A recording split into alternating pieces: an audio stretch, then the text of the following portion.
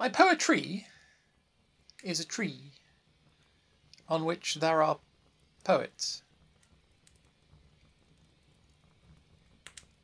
If I was a poet, I'd come up with the same line and then... What?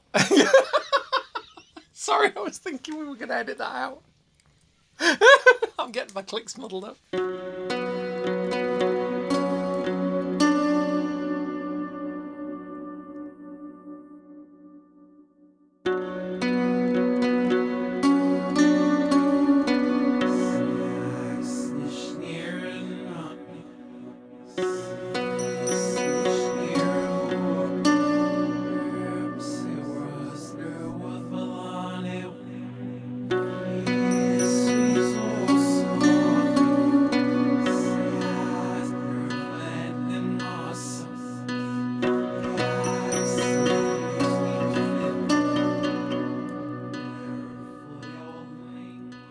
We're not here to talk about... This is not an Esperanto podcast, sadly. Because that would be kind of cool. I'm sure there is one. Probably. Might even be more than one. Probably. Yeah. But we're not going to do an Esperanto podcast because I am rubbish at it. And I don't think you're particularly interested in it, are you? I mean, no, to be honest, that's not no. really a Not thing. my thing. And it's quite possible that the majority of our listeners might not be that interested in it because they've tuned into a heathen podcast. So it's likely... I mean, it might be that they're interested in it, but this is not what we're here for. We're here for the heathenry. Well, give or take. Yeah. Oh, the coffee, yes. Yeah, but coffee. Also the heathenry. Yes. So what are we applying our coffee-powered heathen heads to? Well, your heathen head. Well, hello, lovely listeners. Hello. Welcome around the virtual campfire. Welcome, welcome, and welcome. Well met. That's a lot of welcoming. I know, there's a lot of people out there. And believe you me, we mean every welcome of it. We do. Welcome, welcome, and thrice welcome to all you lovely listeners from around the world. Settle in, warm your knees, you know the drill. Grab a biscuit, grab a coffee or drink of choice. Grab a drill. That too. Open Charlie Tunnel. Open Charlie Tunnel. I can't do it. They found the drilling equipment. Open Charlie Tunnel. Yes. So yes, it's lovely to see you all around the virtual campfire again. It's very very virtual today. I have biscuits for all of you. Hand biscuits round convincingly. It's pretty good. Well, it's nice because it's virtual, so still good. It's lovely listeners. If you're wondering who we are and what on earth you're listening to, I'm Suzanne Martin. This is the BBC Home Service. This is the BBC, the Nana. I'm Suzanne Martin. I'm a heathen with a head full of stuff, some of which is useful. Quite a lot of which is useful, actually. Given the odd depending on day what for. Yeah. I mean... I can use it to prop up a table when it's wobbly and all of that, you know. I don't have a head... I have a head full of stuff. Hi, I'm Kate. I live here. And that's the purpose of my involvement, the reason for my involvement in this. And you're coffee powered. And I am coffee powered, yes. I'm not a heathen, I'm a sort of a druidy thing. It's the best I can do. I also have a head full of stuff, but none of it is really relevant to heathenry, so I'm basically just here to kind of just join in, really. It's all good. Have a gorilla. No thanks, I'm trying to give them up. Have a monkey, they're much milder. Did I mention about my comedy? No, never mind. Later. So, here we are. We are. Around the virtual campfire. Definitely. And we are... Suzanne is going to talk to us about something. Okay. What? Thanks.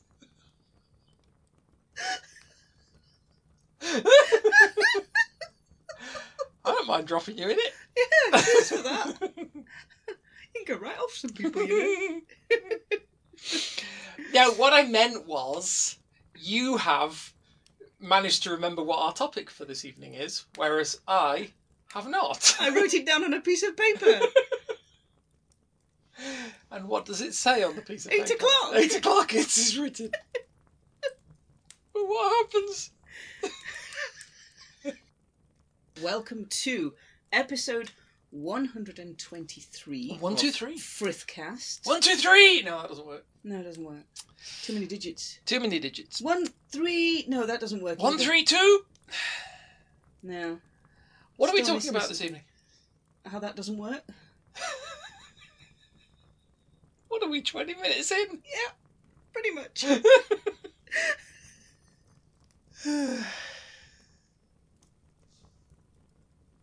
What? What?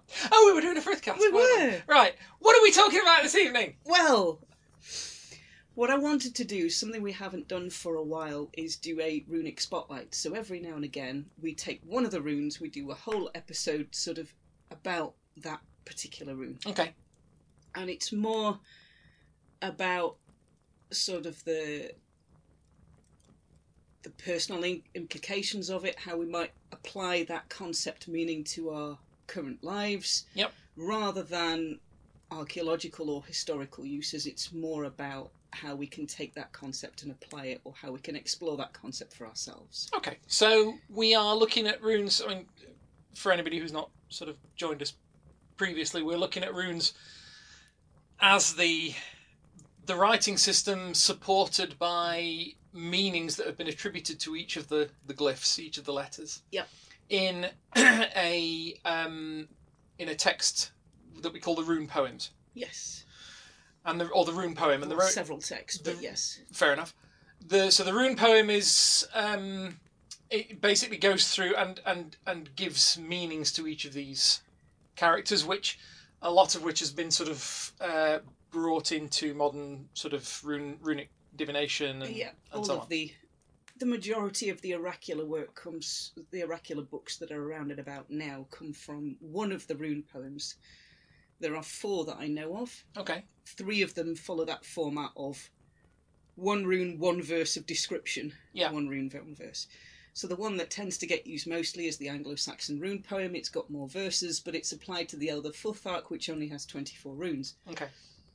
So it's a bit of a mish, really. Bit of a patchwork, but it seems to work. And what I wanted to do was look at one of the runes from that 24 rune sequence, do a bit of a runic spotlight on the 9th rune in the sequence, which is the first rune of the second et. An et being the division into groups. Yes. Mm-hmm. Et family. So you have in Elder Futhark 24 runes split into 3 groups of 8, traditionally split into 3 groups of 8. Okay. Again, the rune poems don't make those divisions, it's just one long sequence of letters, like our alphabet is 26 letters, no divisions. Yeah. But you may find it referred to these ets, these groups. Okay. So this is the 9th rune out of the full sequence. Mm-hmm. This is the first rune of that second grouping. Yep. So the first 8, and then you've got this number 1 of the second 8. Okay. And the rune in question is? It's... Sometimes you'll see it as Haglaz or Haglaz, depending. Haglaz. The spelling, spellings of runic names do all sorts of funny things. Well. So you'll see it roughly called Haglaz or Hagalaz. Okay. Depending. This is, we've covered Nauthas before, need and necessity. Mm-hmm. And this is the one that just precedes that one. So this rune of Haglaz or Haglaz looks like a capital letter H with an angled middle bar. Okay. Instead of a horizontal middle bar, it's got an angled middle bar. Mm. Commonly, you've got one single middle bar, but you may see a variant letter where it's got 2 parallel angled middle bars. Okay. Before we start on the rune itself, word of warning, this is one of the runes that the far right will sometimes co-opt. Okay. So they will sometimes have it as written twice, HH. Of course. Yeah. So they may have it on a jacket patch or on a jacket painting or on a tattoo. Yeah. On a piece of clothing they'll have HH or they'll have 8-8, Yep. because H being the eighth eighth letter of the Roman alphabet. which is here it's the 9th, so that makes no sense. Unless they start writing 9 in. Yeah. But then that makes no sense because runes. they're using Arabic numbers to be. Oh, I don't know. Yeah. So I've even seen it where there was an illustration of a tattoo of 2 dice with the faces, the upward faces, each had 8 dots on. So it was very subtle. Fair warning, this is one of the runes that they can co-opt. Mm-hmm. So be mindful if you want to use it, that may also be the interpretation that somebody goes to first. Yeah. Before they go to any of the others. Is it fair to say that you more often see it as a pair when they're using it? Or... Yes. Yeah. So you'll often see it as a repeated, so 2 H's written in runes rather than 1 H on its own. Yeah. Okay. But yeah, it may be that if we've got this on a runic object that's not in an inscription, that somebody else viewing that may take that view before they start looking at the context of it. Yeah. Entirely. Okay. So this rune and the 2 that follow it are what I know as the sort of the big runes of change. Okay. And they're like, you get one of these coming out, it's like you've got your message in bold. You get 2 of these coming out in an oracular reading, it's like bold and underlined. Okay. You get 3 of them, all 3 coming out in an oracular reading. Italics as well? Italics as well. Oh, crikey. Oh, boy. So this is one of those big 3. The rune poem for the Anglo-Saxon rune poem, it actually shows up in all 3 rune poems. Okay. It has a verse in all 3, so one of the things you can do is go and look at all those 3 different verses and see what kind of feel and nuance each one of them puts onto that individual rune. All right. So this rune, when I come across this one in oracular work and I'm reading for somebody else, that is an instant marker of big change. Okay. And I'm not talking about the change that happens when you misplace your glasses for half an hour. Mm-hmm. I'm talking about the big life-changing change. Ah, those. The really big kind of your life direction is shifted, or there are echoes of it that go forward from that point in your life. Those kind of changes. Don't like those. I know. Some of them are nice, but most of them are like, no, don't want those. This is like the oncoming storm. Oh dear. And... Which one? Which version? Any of them, I think. Because I haven't seen a lot of Jodie Whittaker. Yeah, I know. But it was probably Eccleston that was more the oncoming storm, because he was a very angry doctor. He was an angry doctor, that's true. That's true. Yeah, no, he did very well. Sorry, I got distracted there. You did. Because you started talking about Doctor Who. I did not. Anyway, yes, so it is the oncoming storm, and when I see it in readings, I can look at my client and go, yeah, you know what you're looking at, don't you? And they'll go, yeah. And I said, and you're trying to hope that it will go any way but straight through the middle of your life, but you know it won't. You know it's going to come straight through. Yeah. You know that it's going to hit. And even if, they'll be thinking, oh, well, I know I've got to make a decision and I've been putting it off, because that way, that magical thinking of, well, if I don't make the decision, it will just hold off indefinitely. Yeah.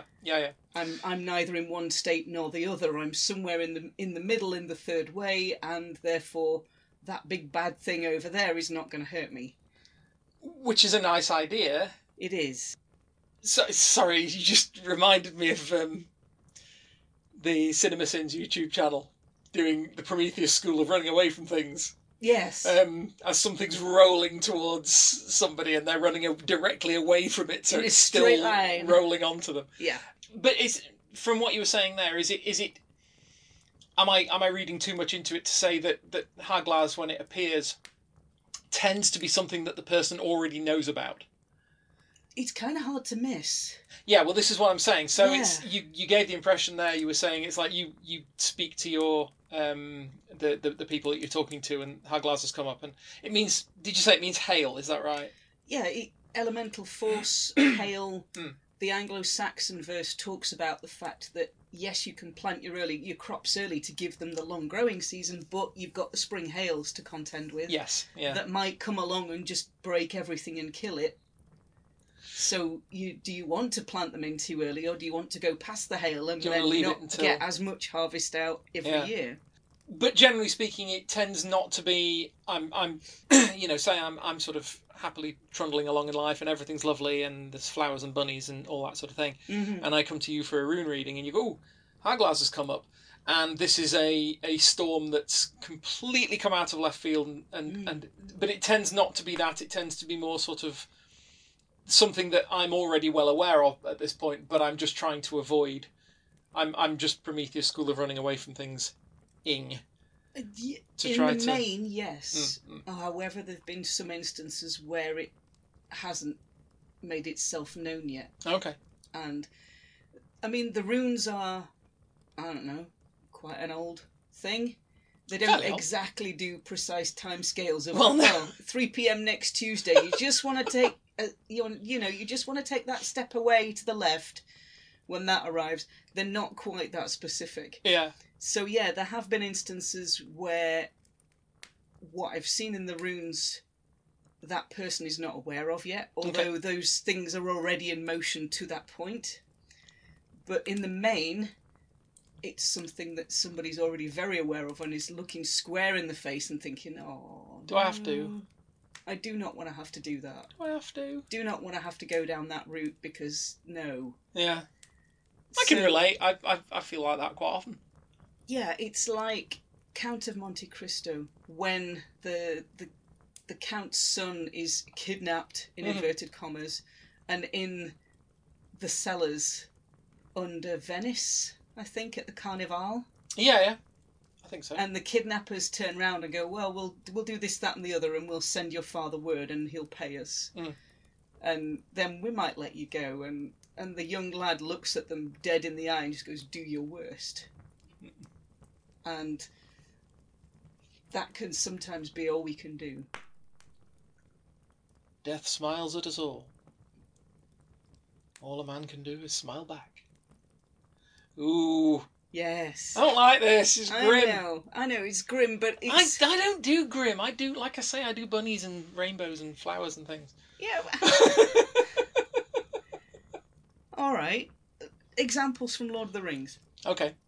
Frodo decides to take the ring out the Shire. Yep. Primarily under Gandalf yelling at him and going, get out. Yeah, get out. Get out and take that.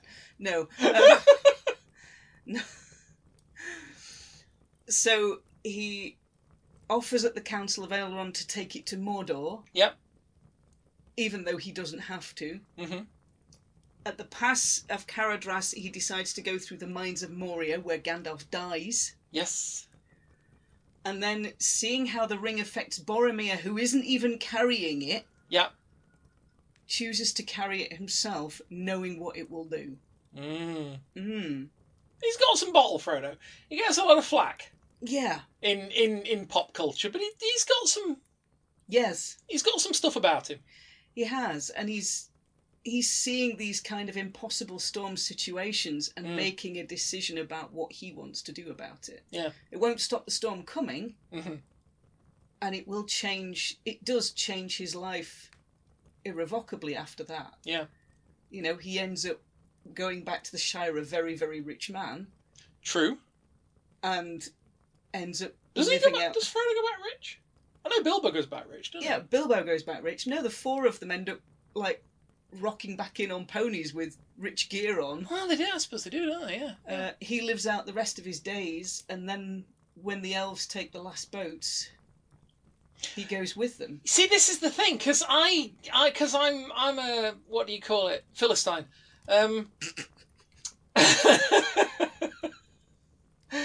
And I've got the films in my head far more than I've got the books. Now I know I remember the book, and I remember the whole scouring of the Shire and all that stuff.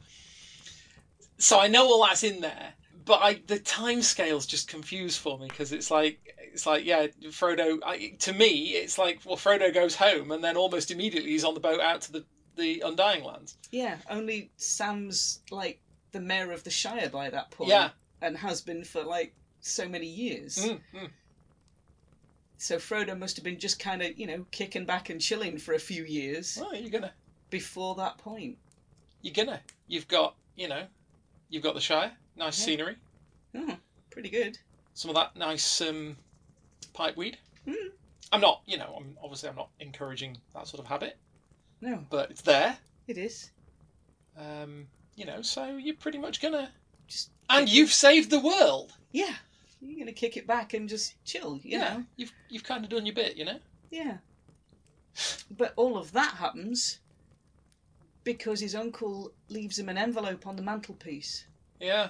With a ring in it. The inciting incident. Yeah. And he doesn't know when he picks up Bilbo's old ring what it is.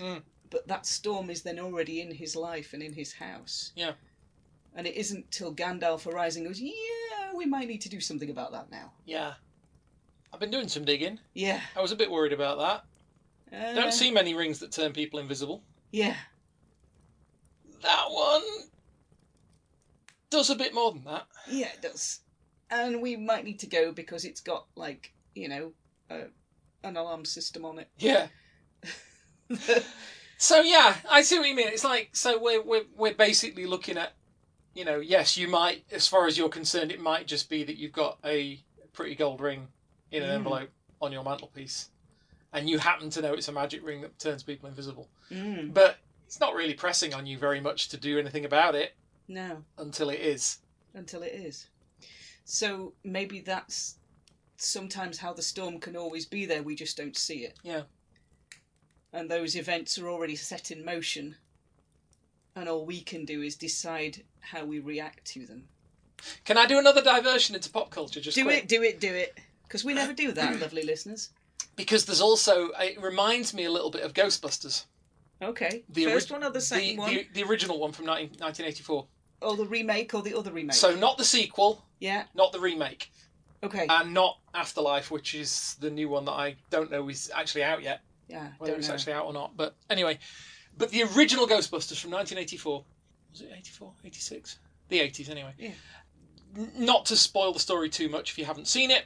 I hope you have. It's a great film. But one of the things I love about it is that it's underneath all the sort of, or rather hand in hand with the sort of comedy elements of it, there is also this wonderful atmosphere of eeriness, this whole sort of foreboding that's going on. And I think they play, if I have a criticism of the remake, the 2016 remake, it's only that they went hard down on the comedy and they didn't do the foreboding. The quiet eeriness that has somebody's eggs cooking on the counter. Yes. Just like, it doesn't need to be a big flashy ghost throwing up on people. It just needs to be the smallest...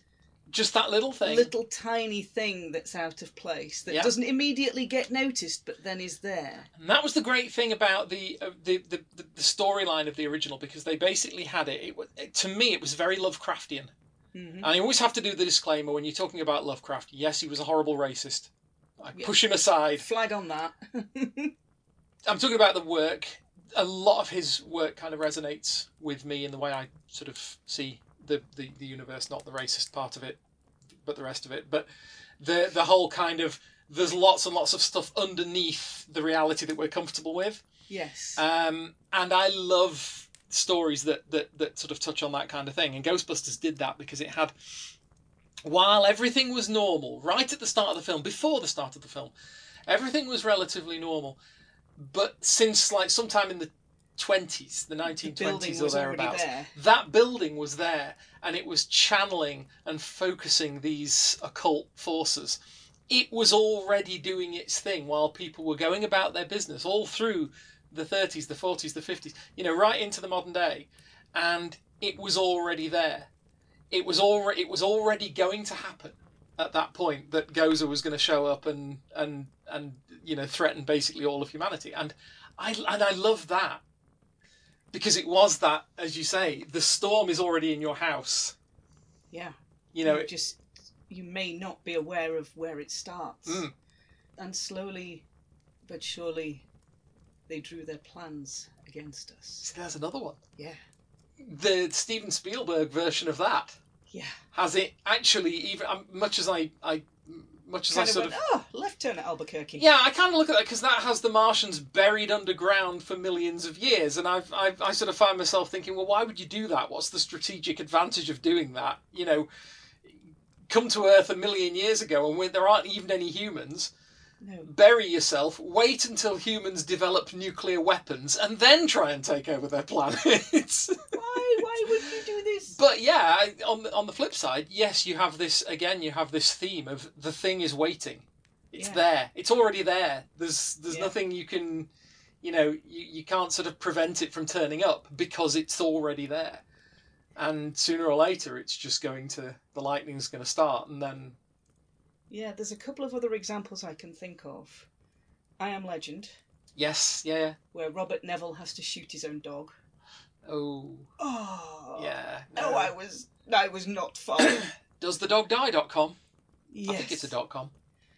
I'll have And to look the now, other one is the Batman film from 2008, where the Joker has taken 2 hostages and Batman's only got time to save 1. Is that in Dark Knight? That's in Dark Knight, isn't it? Yeah. Yeah, because the first Batman Begins didn't have the Joker in it. No. It was Ra's al Ghul was the bad guy there.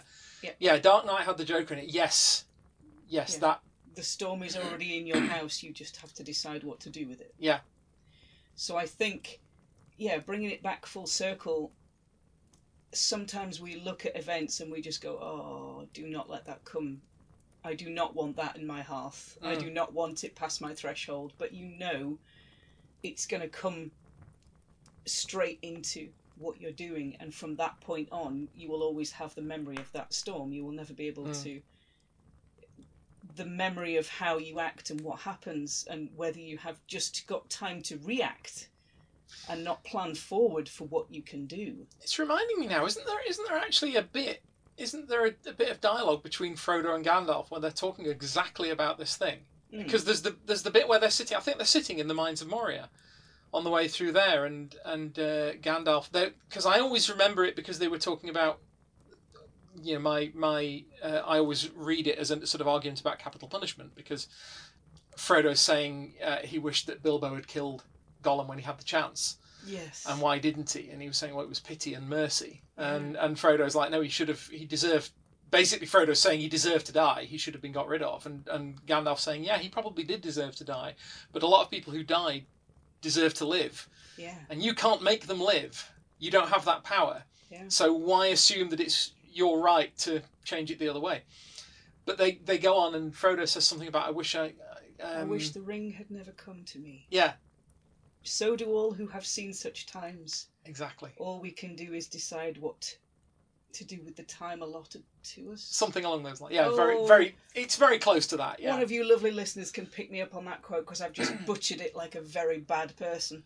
But yeah. Sorry, Tolkien. But yeah, it's that. What do we do? Can we prepare for a storm? Can we see it coming? Do we know what it's going to do? The chances are we're not going to be able to prepare for the full extent of what it's going to do. Or it will do things that we didn't expect. Yeah. Who stands with us through that? And is it the same people that we expect to stand with us through that? Or are some of those going to come away and new people are going to come in that we had no clue that they were going to step up to the plate? Yeah. And we're just like, okay, that's new, but all right, I'll take it. This is kind of like a reforging, not necessarily even a moment. It could be an experience that lasts a very long time. Yeah. But it's almost a reforging of everything. But it's... Remaking of things into a new way. But it's fair to say, and I'm being, I'm being sort of painfully glass half full here. Storms pass. They do. And the Rune poem tells us that. It says, hail will turn to water later. Yeah. Water, especially in the springtime, is incredibly useful for those new shoots you've got coming up. Yeah. Kind of need that. Especially, you need that ground to be nice and soggy wet because then your shoots, not too wet because they'll rot. Yeah. but not too dry, because then there'll just be drought. So you need it in that nice mid-ground. Yeah. And that hail will melt, and that storm will pass, and that change will change into something else. What that is, you might not be able to see while you're in it, and you might not be able to see while you're staring it down on the horizon and thinking, maybe if I put a brolly up, it'll just go away. Yeah. See, you see a huge, big rolling thunderstorm, and you're just like, okay, put a brolly up. That's my thinking. Yeah. Generally speaking, it's like, just put a brolly up and just pretend it's not there, and everything will be fine. See it. Yeah. Yeah. So these are kind of moments or experiences of reforging, of change on a big scale. Yeah. And afterwards, our lives are never quite going in the same direction. They're always affected by that, or changed by that, or just, going in a different route from that point onwards. Yeah. And that can lead to other moments of change. But I think for me, the important thing when this comes up, especially in readings with clients, is, what are you going to do about this storm? How are you going to actually approach it in terms of, if I don't make the decision, the storm will never come, therefore I can stop it coming. Yeah. It's going to come. So where do you stare it down and go do your worst, or do you put a brolly up? If you never open the box, yeah, the cat never has to decide whether to be alive or dead. Exactly. So, yeah, keep the box shut. Yeah. That way you've always got a live cat, kind of. Yeah, or a really, really angry one. Yeah. Was that Terry Pratchett? Yeah. I think that was probably Terry Pratchett. Three states of being the three states in Schrodinger's cat's box: alive, dead, and bloody annoyed. Yeah, really, really cheesed off. So yeah, I think this rune, when it comes up for me in oracular work for people, it is that signifier of huge life change. Yeah. But on a personal level, it's what do we do with it? Change is our constant. Yeah. Change always happens. I know, I hate it. It can be on a small scale, like if we catch the bus to work every morning, if the bus arrives a minute early one day and 2 minutes late the next day, and then is on time and then is a minute late, that's change all the way through. Oh, it's like sliding doors. You see, I'm thinking about doors. You shouldn't have let me start thinking about Schrodinger's cat now, because I'm thinking about sliding doors. And who was it? Gwyneth Paltrow. Yeah, Gwyneth Paltrow. Missing a train in one universe and catching it in the other, and everything changes for her. Everything changes. Yeah. So, yeah, exactly that. That moment of change. Sometimes it can be the pebble that starts the avalanche. Yeah. But it's the avalanche that you feel, not the pebble. But it's the avalanche you have to get ready for. And it's the avalanche that you think, oh, this is kind of smart. Yeah. So this is kind of smart. I suppose an avalanche. Yeah. But yeah. You just have to kind of just grin at it and. Yeah, like you were saying at the beginning. The only thing we can do sometimes is smile back. Mm-hmm. And how we approach those major changes in our lives, whether we see them coming or whether the storm is in our house and we haven't even realised it's there yet. Yeah. How do we face that as human beings, as heathens, as community, as households, as families, as individuals? If we see somebody else going through a storm, what are our choices in that? How do we... Can we step in and stand with them? Can we step in and stand alongside them so they know they're not facing that storm on their own? Sail out to go and rescue them. Yeah. Or just, I don't know, give them an extra boat to stand on or something. Yeah. Even if it's just provides a day or two of pause, that might be enough to brace the rest of the storm. So yeah, it's an odd rune, this one, because like a lot of them, it looks very surface. It's a very literal interpretation, but when you start going into it, you start looking at pop culture examples, you start looking at personal examples. There's quite a few examples of my own life where I can think, right, that big change, I can trace back where that started. Yeah. I can trace back to a single conversation with a person that set that route in motion, that led me to huge life changes that can sometimes be incredibly positive. Yeah. And sometimes be unexpectedly not. And it's what we do, how we approach those, where we go with them, that I think internalizing this rune, I think that's where it points for me, is looking at how do we have the resilience to adapt to change. Yeah. You know, how can we recognize when our resilience isn't in a good place and we need to have it just boosted up a little bit? You know, can we ask for support? Can we give others support when we recognise that they're having a really pants time right now? Yeah. And what is a storm to one might be nothing to another. So looking at the subjectiveness of what a big life change is. Yeah. And looking at that through the lens of empathy, of looking at what somebody else is going through, going, no, I went through that last year, you'll be fine. Yeah. To, mate, that's really pants. I'm just going to kind of check in with you every now and again, see if you're cool, or can I do anything? Can I help you through this? Because that is not a nice thing to have to go through. How do we look after ourselves? How do we look after each other? Yeah. When we're faced with these huge, big, elemental changes that can happen. So yeah. Big stuff. The big stuff. The big stuff. Like where the really good biscuits went out of the tin. I don't know. A big boy done it and ran off. I wasn't even there. I didn't see a thing. Okay. What? Cool. Just saying. Well, if we get the good custard creams out, because our lovely listeners have probably had a bit of a battering with this episode. Yeah, it's been a bit of a stormy one. I saw what you did there. Yeah, so did I, unfortunately. Yeah, doing all right. Doing all right.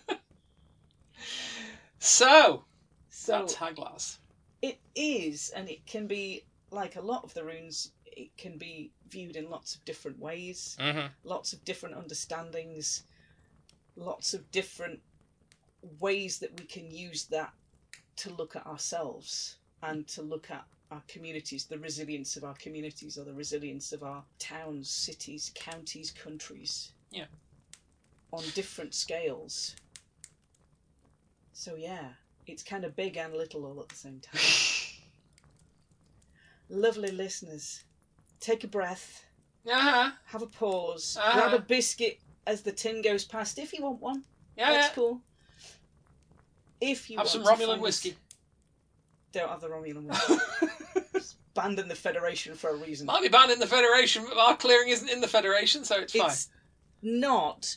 I didn't realise we had a trade agreement with the Romulans. Are we in the Federation? I have no clue.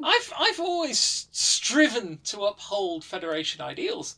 From, when it was before they started writing in all the corruption and stuff. And that, like, every 5 minutes you get some aliens trying to take it over and all that kind of thing. But, I have to say, if it means that we can't have Romulan whiskey... The Romulans aren't in the Federation. No. That was the whole objection at the beginning of Picard, that they weren't, so why were they helping them? That's right, was the whole thing of, well, they, Why should people were complaining at him because he was overseeing the rescue efforts, and people were saying, enlightened future Federation people were saying, well, why should we help these people? They're not like us. Yeah, that and I'm like, made no sense. Don't like a Federation where people think like that. That's not That's not my Federation. Ooh. So I got a bit upset about that. Okay, fine. Lovely people, if you want to try the Romulan whiskey as it goes round, do feel free. We are not categorically responsible. Please count all your fingers and toes and make sure your elbows are in the upright position before you leave the virtual campfire. Also, I've always really liked the Romulans. In a weird sort of way. Apart from the shoulder pads, obviously. And the hairdo. And the mandatory hairdo that they all have to have because Those shoulder pads are going to make it really difficult to go through revolving doors. you'd think. That's all I'm saying. Have you ever seen a revolving door on a Romulan spacecraft? I have not. No, there you go then. I've not seen one with a chompy thing in a corridor either. No. Why did they put that in there? Lovely listeners, we're going to leave you pondering why they put the chompy thing in the corridor. We will talk to you all next time for episode 124. If you want to find us online, you kind of know how to do it by now, but if you are shiny brand new, you are welcome to come and find Kate and I online. So you'll find me, I'm Suzanne Martin, I'm on Facebook under that name, and I'm also on Twitter at Geetha in Jeans, and my blog is Geetha in Jeans. GeethaInJeans.home.blog? Yeah, something like Yeah. that. And if you want to find me for some reason, I'm on Facebook as Kate Coldwind. You will also find us linked to our Facebook page, which is at Frithcast Pod on Facebook. And you can also come and join us on our Discord server from there. There's a little link in there. We'd love to see you on our virtual campfire. Virtual campfire. And that's how to find us. That was professional, wasn't it? It was. Come and say hi. Yeah, come and say hi. We'd love to see you. Yeah, we'd love to see you around the virtual campfire, or friend requests on social media. It's all good. Lovely listeners, we're going to say ta-ta for now and talk to you all again in episode 124 of Frithcast in a couple of weeks' time. Which is the next one. It is the next one. We'll see you then. Take care. Bye-bye. Bye-bye.